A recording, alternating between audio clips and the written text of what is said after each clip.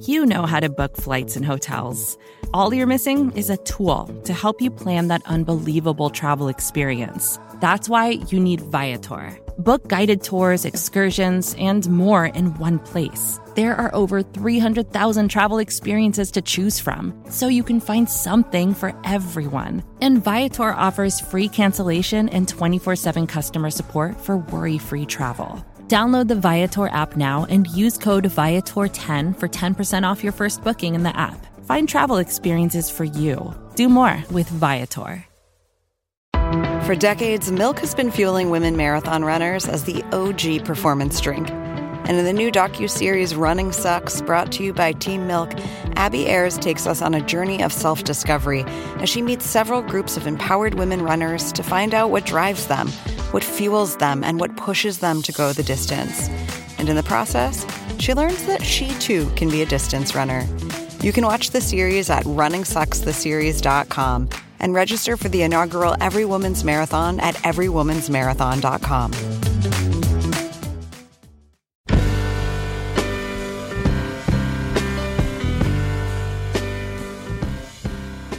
Hey, it's the Longform Podcast. We're back.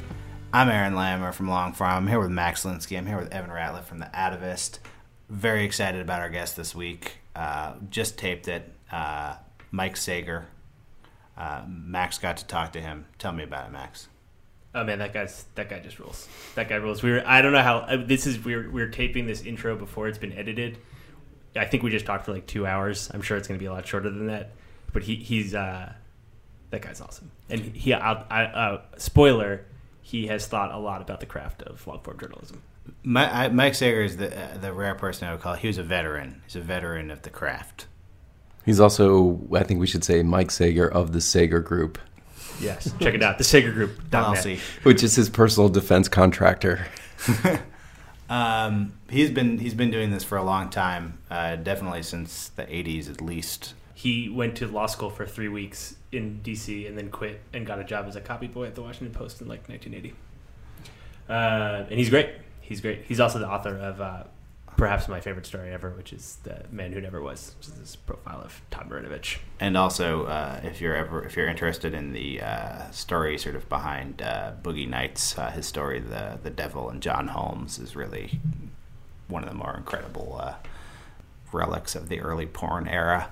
But Aaron, if you were interested in, say, like Boogie Nights, but also sending an e-newsletter, I might check out these guys, Tiny Letter, who coincidentally sponsored this podcast this week. Is that tinyletter.com? Tinyletter.com. They're a simple yet deeply powerful way to send an email newsletter from the good people at MailChimp, and we thank them for continuing to support what we do every week here. So thank you, Tiny Letter, and thank you, Max, for talking to Mike Sager. Yeah, thanks, Mike.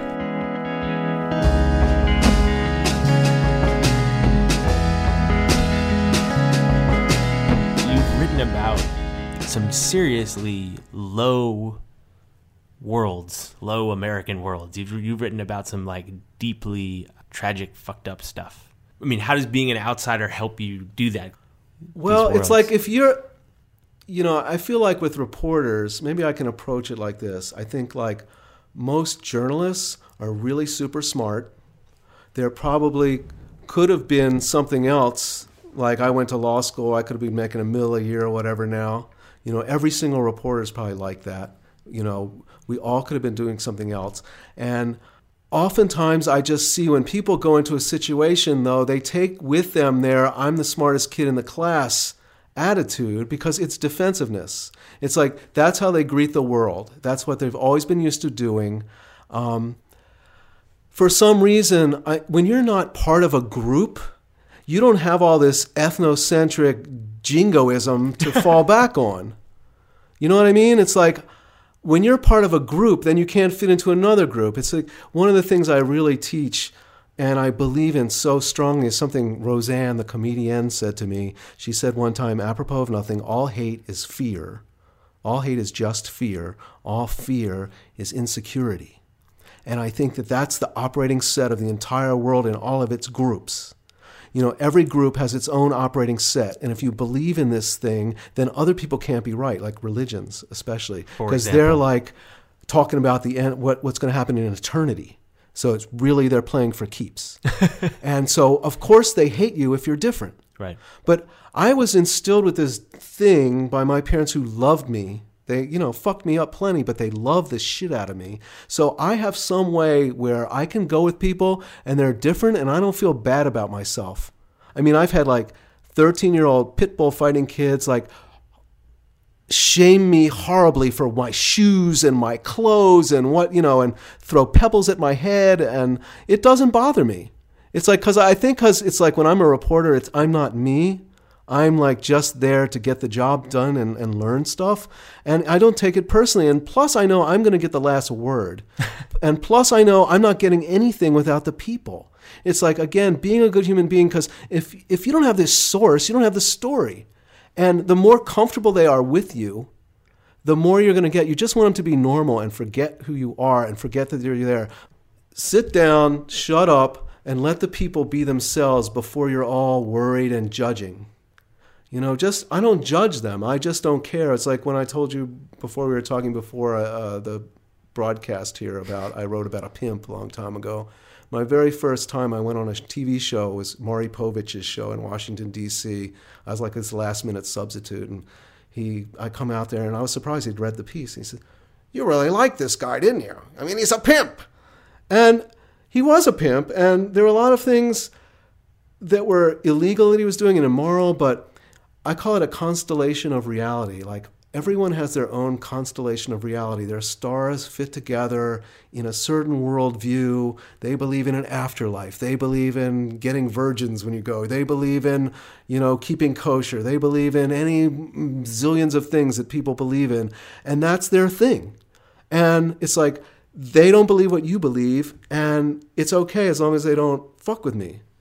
And I just rather no, I just want to understand. And so I put myself, and so I think that's the bigger question that we're talking about. That's what's hard for a journalist, is to just put your fears and your insecurities aside and just be a friend to the gangbanger who's just a person, just like everyone else. Every single fucking person is a person. I don't care if you're Bill Clinton or Reagan or anyone. I've always found a communality of humanity with everyone. Some people don't want to give it to you. You do celebrity interviews. They don't want you to know their life. I can sit there for a million years for some celebrities, and they're not. If they're not going to, that's fine. But that's really not what I trade in. I trade in real people because I want to know about them. You came about as close to what felt like an authentic portrayal of Kobe Bryant as I've ever read. How much time did you get in that situation? Because it did feel like the whole point of that story was, I might get a glimpse here. We maybe will get a glimpse of what this guy is really like. And then I end up getting to spend some time because I always earn my way in. It's like, like with the high school kid, when I wrote about him, the entire 7,000-word story is about one afternoon. But I spent 4 months there. So that's what you don't see in the stories, is the process. Like the Kobe story, I don't know, there's a couple moments in there. But oftentimes, in the Condit story we talked about, I had to follow myself, and then I got to follow behind the car. Then finally they let me in the car. And then once in the car, he gave me that great line in the beginning, which is this sort of the story of all stories. Like, why are they following you around, Garrett? Why are these, everywhere he went, and everybody who's in a news event, it's the same thing. What are the press expecting? Why are they going there? And Gary Condit says, they just want me to say that I fucked her. And it's like, that's the moment you're looking for. That moment of truth, which only comes after time, after time, after time. Spending time being small, making the person realize that you're not there to cop what everybody just takes off the top. People want to just take the meaning off the top, the common understanding. It's like, if you really think about it, so much of life is just common understanding, and everybody has a one-word association with everything. Like when my first or second story for Esquire back in the old regime was about Al Sharpton. And it was during the Tawana Brawley issue when he was big and fat and everybody hated him. And I fucking loved Al Sharpton. I thought he was one of the smartest men I'd ever met. And he was so good to me and nice. He was a good human being. I liked him, and I wrote that. And he became that eventually. He became a guy who ran for fucking president. Right. And well, that's, I mean, you're saying the thing, you know, your subjects are necessary for your story, and you also get the last word. But I wonder whether, I mean, if you're a good human being, you're a good human being, you're a good human being, the story comes out, there's something in there that people don't like, that isn't their interpretation of their own lives, that isn't the way they view their own story. How does that happen? Right? Where does that transaction Well, you know end? what? It rarely does happen. The last amount of time is spent for asking the tough questions. But by the time you spend time asking their whole life story, then the second third is just hang out with them and not ask questions, or ask questions about what's happening around you. By the time you get to the last question, you know, to Todd Marinovich, you know, do you think you did drugs to take yourself out of competition? You know, to the ugly guy, you know, you're asking him, like, what do you really think? You always want to find out what the nut is. And so I've gone through this long ordeal with them and become close with them and talk to them. And, you know, the greatest gift you can give people is listening to what they have to say. You know, and I think that to a certain degree there's a ministry of listening, which is what I trade on, that I give a person a good listening and I just nod my head and I say, cool. You know, I like to talk about the time when I did this long crime story about these two kids who killed 9 Buddhist monks in Phoenix, outside of Phoenix. And I covered it first for Rolling Stone and then for GQ, so I actually got to do the whole thing. And then I got one of the kids in jail afterwards who copped a plea, and then I got to interview him. So I got the whole, and I took him starting from birth, and then finally, like 2 hours later, and then we shot him. And like, I remember one time watching TV and Diane Sawyer was interviewing some hookers. And she screwed up her face and said, "You do that for money?" And the way she said it to the hooker was so judgmental. Now, I understand it's TV and so she's not just playing to the interview. But I'm not, so when the guy said, and then we shot them, I said the same thing to him that I say to my kid since he's 2. Cool, what was that like? And then he tells me, the gurgling sound, the brains, the whole, we put the gun, you know, and that's really going back to the Washington Post when I had the night police editor who'd send me back what hand was the gun in? What side of the car did he walk around? This idea of learning how to report something and making a visual picture in your head. It's kind of like, that's what I do when I write and I report. I try to assemble this film or snapshot in my head with all the pieces that I've had to report, which is why, you know, trade secret, when I'm reporting, I go back to the person a zillion times. I'm asking the person all while I'm writing, I'm emailing, I'm texting, I'm calling, you know, because I can't ask every single, all those details that I couldn't have gotten every single one, you know, in reporting. You just can't ask everything. Right. But what you can seek to do in reporting is, you know, get those like reality show film of a person's life, and then you go through it. I do a long process of transcribing all the tape, I sometimes get help, or reading all the transcriptions where I like see the scenes, and I start seeing a story, you know, just as a filmmaker might, although it's found art. I don't make it up. It's like when I call it the trash compactor theory of journalism, where you spend all this time with the people and then you compact it down, you know, and you find the essence of what these few scenes, how they're symbolic, you know, or metaphorical or whatever, for the person's life. So that's how it ends up being told. Is part of that process giving people a heads up about what's coming out? I mean, do you walk people through the rougher points of a story, let them know it's coming? You know, it's sort of like the rougher points of a story become normalized through the ministry of talking and through my understanding. Like when I wrote about the 600-pound man. You know, he's 6'2", 600 pounds, ended up getting up to 800 pounds before he died. But it's like I spent like 2.5 weeks with the guy, and I really wanted to know how he wiped himself. I just, you know, and we had become very intimate. We spent all these meals together, all this time, and he told me about how like he could go to a movie theater because his fat would flow around the seat The armrests, but he couldn't eat in a restaurant with a table because it wouldn't go. But it's like all this interesting stuff. And this guy, like, he lived in this house that was just a nightmare, I guess, with all these cats, and he wouldn't even let me in his house. But I had to ask him, Charlie, how do you wipe yourself? And he told me, and he said he had a series of pump bottles, and he'd made up his own bidet. He was a very handy guy, and so when I wrote about it, and I wrote about him, I'd ask him every size, everything, and then I think what happens to me is I have a capacity to love people for who they are, for the time spent. I fall in love. And I care about them, but I'm also like a cynical asshole in a way, and I just see stuff, but I care about how they feel. So, in the past, in some cases, I've actually let people read stuff ahead of time. The Pimp was the first notable example because he knew where I lived, and I let him read the story. Another good example is the Marine guy, the first colonel I wrote about, where I was taping stuff and I didn't even know what they were talking about. The jargon was so thick. And then so I gave him the story at the end because I didn't want to get stuff wrong. Right. Because I'm using stuff in context. And I got everything right, except there was this one thing I'd asked his wife. I'd interviewed his wife, and his wife told me about he was on the boat in Mogadishu, and he sounded scared when he called home. And this guy was about to go kick the door down in Afghanistan in 2001. Well, I guess it was January of 2002. And he was the first one off the boat. And so and it's about to be published. It was like November issue of 2001 after the 9/11.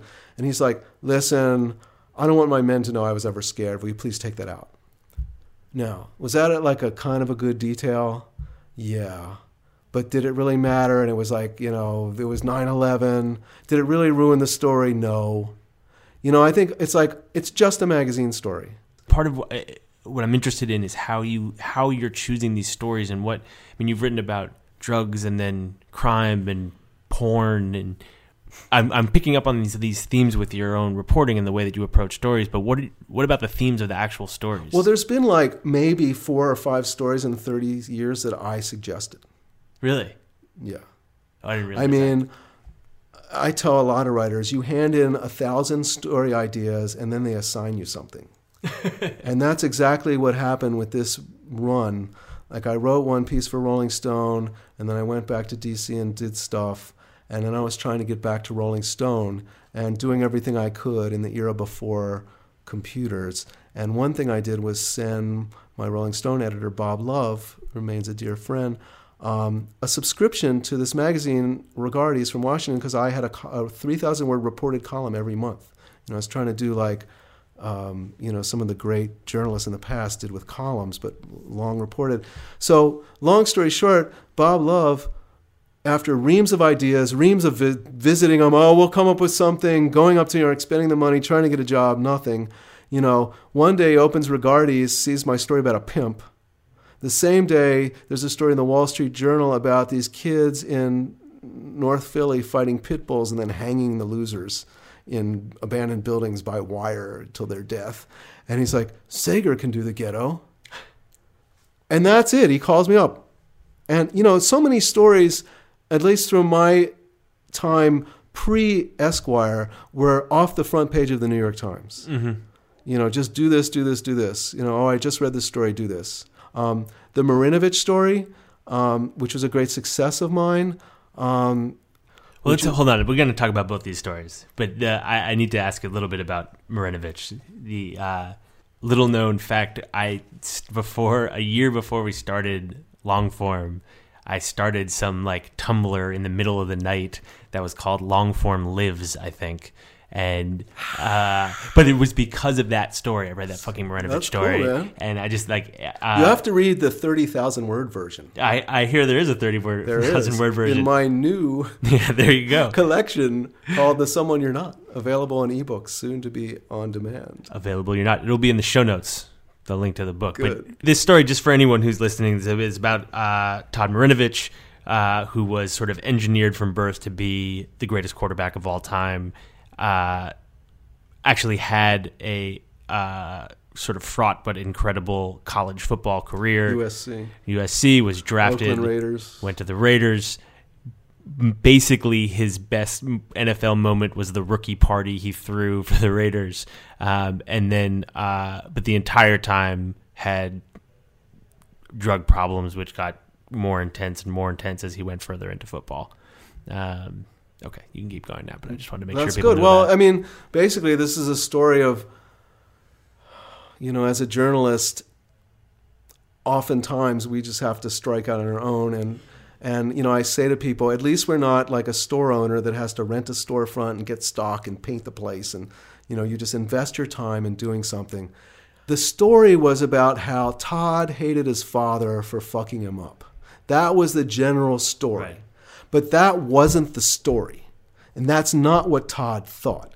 Todd hated himself and didn't want to play and sort of took himself out by drugging himself up, which is like famous actresses, singers, everybody. It's like if you're fucked up, you can't perform, and then you like lose your anxiety. If not, you have other problems, but at least you don't have the performance anxiety. Right. You know what I mean? Or you don't want to do it or whatever. So that's what was like probably, first of all, I've been, magazines have put my stories up for nomination like 30 some times for the National Magazine Award. I've been in the finals twice, and this was the one I won. So that was really sweet.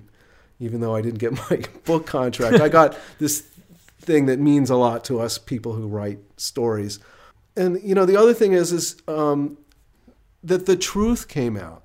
I just hate the popular truth. And it wasn't the clean truth. I mean, it felt to me like it was a truth that you couldn't arrive at without having done everything you can to understand how he views his own story. And to understand a druggie and to sort of like even ask the questions of a druggie that a druggie would ask, like on the next level. Not like these boring things about the rise and fall of a druggie, but it's like, all right, well, let's get down to why you're doing it, and the subtle parts and even the fun parts. And the thing is this is why people read. My sense with the Marinovich story for sure was that you saw it more clearly than he did. Totally. And he didn't like to talk about himself, and he was petulant, and he was like a drug addict, athlete, like two of the worst narcissistic things you can kind of Right, but he also had lived a life which made it very hard to relate to other people. I mean, it's that rarefied thing. It's like, can you go to a place without having rules of behavior? It's really like, what do you do? Like, I recently wrote about a Muslim guy in my new collection, an Esquire piece about a Muslim guy who was shot by a white supremacist. He wasn't even Arab. He's from Bangladesh, but he was shot as payback for 9/11. Shot him in the fucking face. Right. And I went to mosque with this guy, and I'm Jewish. And it was a big mosque full of people, and they, when they worship, and I've actually been to the Dome of the Rock Mosque too, so I've done this before, but, they stand up, sit down, and like, I was like totally, like I couldn't be standing up when everybody was standing up, and I had to like kind of figure out something to do with myself and like be comfortable there, and like they had sat me down with all these kids who can either love you or hate you, and it's like a whole thing just to be able to cope. And which is really funny for me because I don't even like to leave the house on the one hand, but yet on the other hand, it's a great game, I guess. It's like a conquest in a way. To be honest, I'm like it's not because I'm such a great human being and I'm letting people. It's a challenge. I have to do this job, which is really scary. Go like hang out with different people. And so it's a challenge, and you view it as, I'm not getting anywhere without any help. I can't be a smartass, and I rely on the kindness of strangers. I don't know. Luckily I get the luxury of time, so there could be whole days when I don't get any tape, which could drive you crazy sometimes. And I'm driving myself crazy too, because believe me, every story I'm starting totally blank, and I hate it. Right. I like, it takes me a long time to start a story. I'm always telling my head, I'm setting it up. But I'm just like, it takes me a minute to set it up. I just, usually, but I just can't get into it because I've just got to start and be totally out of it and be a fool. And sometimes you just, you don't know anything. How do you know that when in Thailand you can't touch somebody's head, for instance, or right. all this stuff that you just have to be going back into another world where you're going to make mistakes. Yeah. So and maybe not have nothing to write at the end. And believe me, I feel that way. Even though I tell myself I always have something to write. These things that every writer feels, I feel them too. And I'll tell you that I'll set for myself Monday as my starting day of writing, and I will never start Monday. I will start Tuesday for sure, but all Monday I will sit around and tell myself how loathsome I am and blah, blah, blah. And I'll also be telling, you're going to start Monday, but I still have to go through the whole, Woody Allen anxiety thing. If there's one universal theme that's emerged on these podcasts, it's everyone procrastinates. Right. Everyone procrastinates. And I think the thing is, the message to me is, I think just like my subjects, I have sought to understand my own foibles and to learn how to work around.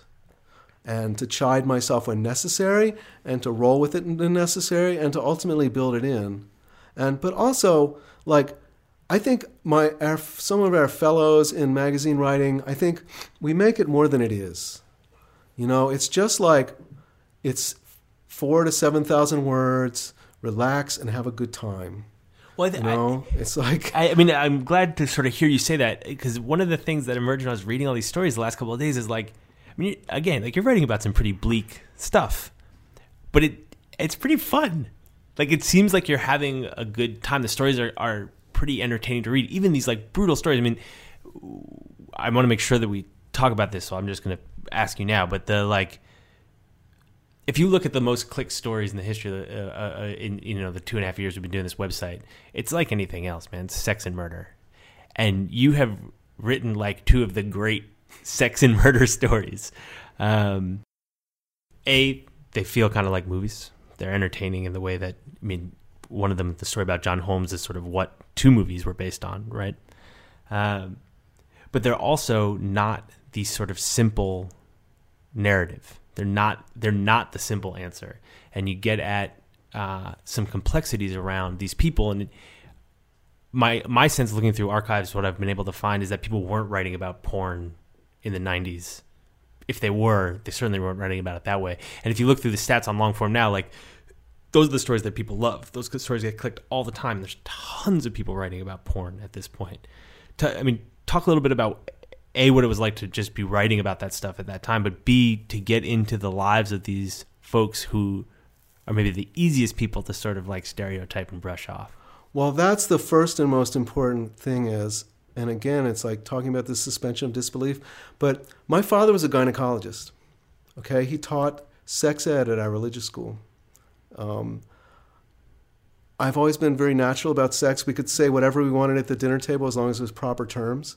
And I think one important thing, and there was a long time ago, I almost wrote a movie with the photographer Bruce Weber. And it was funny, I was at Rolling Stone and he read that story and he just called. And it was late at night, it was 8 o'clock. I was with my editor and we happened to get the call and it's this guy.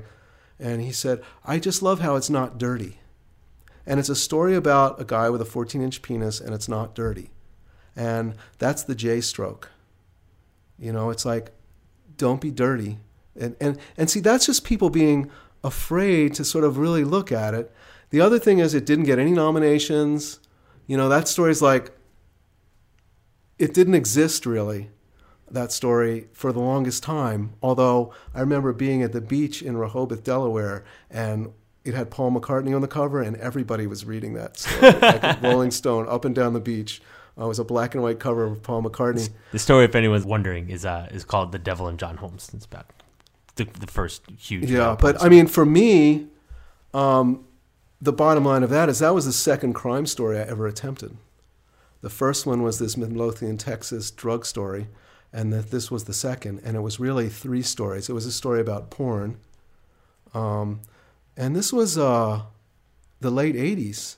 Yeah. So, VCRs had only come in mid-80s, 84, 85, and people had porn at home, even movies at home. So that was one thing, porn. Then B was this murder. and C was AIDS. John Holmes was the first porn star with AIDS. Right. And late 80s, AIDS was not really even talked about a whole lot yet. Where do you think, I mean, if you go to your website, you've got all these tips up for young reporters, and you teach, you clearly have thought a lot about the craft and about how this is done and how this can be explained to people who are trying to do it. How are you feeling about the future of this stuff? I feel great because of all the stuff going on the web.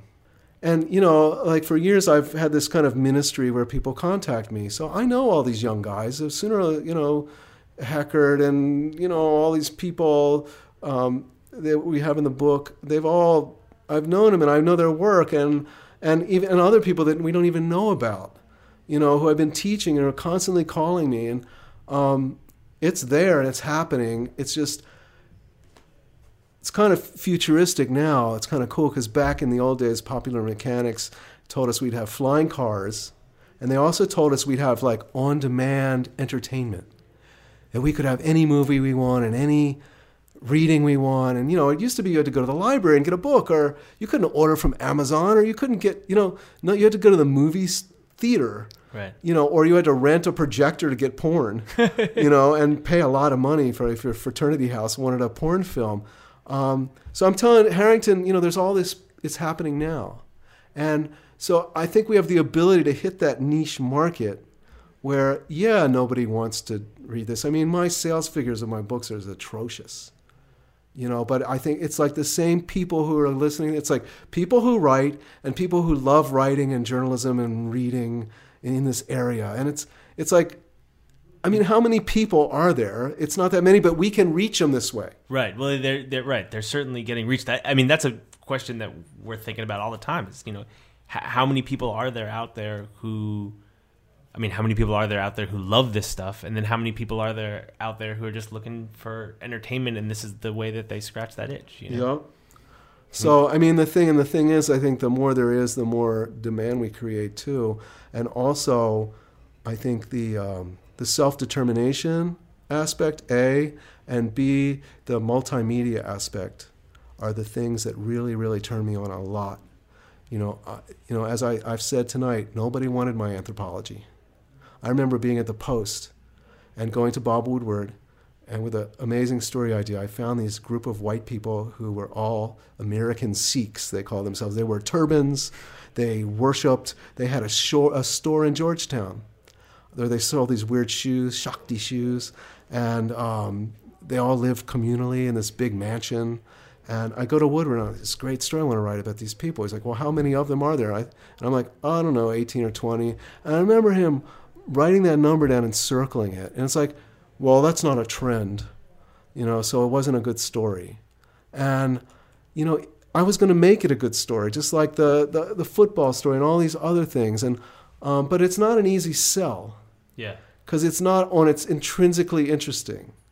There's always various stories that nobody wants. The Marinovich story. So that's what's good about this and now. Those are the ones that kind of endure. Those are the ones that seem to resonate with people. Yeah, and that's why, you know, the Sager Group like has self-determination as an important thing, because I'm just tired of fighting. So that's part of the idea of the Sager Group is like you're gonna do those ideas. I'm gonna like trust people who believe and that I believe in, and I'm also gonna like do some multimedia crazy stuff, you know, that people are doing, like The Atavist, and you know, this multimedia and words and music. Because, you know, a former photographer, always loved working with photographers. Pictures sell your story. That's another editor told me that at the Post. Like doing these visual stories, you get better play. Yeah. I mean, the thing is, there's a pie of life, and there's a slice for entertainment. And that includes music, movies, reading, news. It's all the shit. So it's like, to me, like, from the first word, I'm fighting for my reader. And I'm going to hand over hand them like a rope all the way through. And that's all I care about. Like, there's, you know, they used to tell you there's like 8 stories on the front page. You want them to jump with you. You want them to go inside on the story. You want to, and you know what? It's like, I'm not going to do all that work and then not have them read it. Right. You know, and that's like part of the problem with books. And you're not going to make your job harder by picking something boring. If I can avoid it. You know, again, I don't get to pick most of the time. You didn't get to pick, but maybe now you can do some more of the stuff you want to do. Sometimes, but you know what? I find that it's better to be assigned because I don't really care. I don't really have this intrinsic interest in things, or I wish I could write about that. We spoke earlier about the Kobe story. I love one of my only hobbies through the years has been basketball. Ever since I moved out to San Diego, I followed the Lakers, and Kobe was young, and I've always, for better or worse, I've always followed them. And one thing I noticed about Kobe, which is now the thing that everybody says about Kobe, was his work ethic. And I have a Kobe-like feeling, like that, transcribing. I always say it's sort of Catholic. You're on your knees. It hurts. I've blown out my wrists. I stay longer. I'm so insecure about fucking up that I just go early, stay late, stay longer, do everything I can. And two things about Kobe. First of all, I went there when everyone hated him. And I wrote this work ethic story. So I was proud of that because I think I changed that sense, A. B, I went 2 years before the Olympics, and I went to this practice in a high school gym with no other press there. And it was just all the players were playing in a high school gym. And it was like the World Games was coming up. It was like nothing. And I was so moved. I wrote this 1,500-word lead about the future of the USA basketball team and blah, blah, blah, blah, blah. And then I think it started with Kobe's shot, and then it digressed 1,500 words, and then it picked up with Kobe's shot again. And then my editor, Peter, who generally, he doesn't do a lot of editing. He fixes a little here and there. But basically, by the time I write, I know what's going on. But he's like, Mike, you know, and like, I know. And we just lopped off the first. So the point of that story is, it was something I really cared about and something I like knew about. And I had like a horse in the race. And so it was harder to get where I had to be. Right, to get to that blank slate. Yeah. So in a way, I would rather not tell you what I want to write about. I mean, the only thing I would really say is like somebody like Michael Jackson with full access. You know, somebody just so a Martian. That's what I want to write about. I just want to be with Martians and be an anthropologist. I was looking around and I found this thing on the Esquire website. There's this email you'd sent to your editors after interviewing Gore Vidal. And it was this like little thing that was in your notebook that wasn't ever going to make the stories this great exchange. People should look it up. I'll put it in the show notes. But it made me think, give me one great story that never made it into a story. Well, you know that the worst question to ever ask someone is, tell me an anecdote. It always makes every subject's mind go blank. All right, well, how would you ask yourself that question? I don't know. My mind just went blank. But I have to tell you a story that comes to mind. It's so blue, though. The first story that came to my mind was about John Holmes. Do it, man. Maybe there are other writers among us will. You know, there's a great personal toll that comes from this sort of thing. And John Holmes isn't the only porn story I've done. There's also one I did about Savannah, who was a porn actress who killed herself. And it's really funny. My ex-wife, was like 9 months pregnant, and I was like carrying all these videos up to my office of Savannah, you know, and any of us men who out there who've had, you know, less than amazing sex life during pregnancies would understand how I probably felt at the time. No wife, no life. You know, all I have is my Savannah porn tapes. But back in time, I was doing the same thing with the John Holmes thing, and it was really a new thing, all these tapes. And I remember I had to rent a VCR in my hotel room. I was staying in this shitty hotel in Westwood, which is now this big condo. It's not even there anymore. But I'd been on this marathon of watching John Holmes movies. And I just turn it off and go to take a piss. And I'm standing over the bowl, and I look down, and I'm like, I always had thought I was kind of like, for a short guy, I was like pretty well endowed. Like I never like complained, or, you know, there were no complaints. But I looked down and was like, after watching John Holmes, who had this like And in the story, it's actually reported the first wife came home one day and John was measuring his erection with a tape measure. So it's actually reported in the story the exact dimensions of the penis. And not only was it so huge, but it was just like in perfect proportion. You know, it almost like it looked on film as if it was a blow up. So here I am doing this long story about John Holmes, weeks and weeks and weeks studying and watching his tapes, and I go to pee and like I just look down and my penis like disappeared. And it like all of a sudden I've had the smallest penis in the world, you know, after. So I don't know, that's that and my PTSD from being with all these fucked up people. There's like I cry a lot watching TV. So that's the other side of this. There's a great toll. So warning to young journalists: if you're gonna write about someone with a giant dick, be prepared. That's right. Be prepared to pay the price. Mike, man, thank you so much for taking the time. I'm glad I could keep my reputation by ending on that anecdote. It's a perfect way to end it, man. Perfect way. Thank you very much. Thanks, man.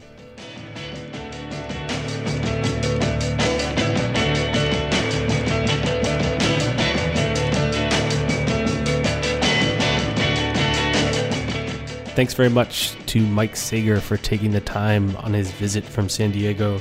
Thanks to my co-hosts Aaron and Evan. Thanks to Lauren Kirchner for editing this episode as always. And thanks to Tiny Letter for sponsoring it. We'll be back next week.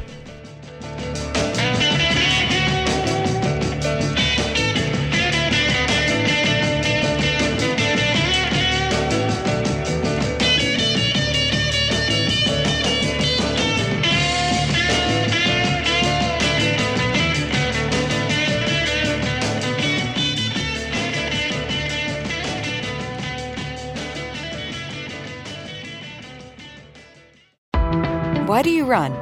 Why does anyone? I always thought that runners loved running, and that's not the case. Most runners hate running, but they choose to do it.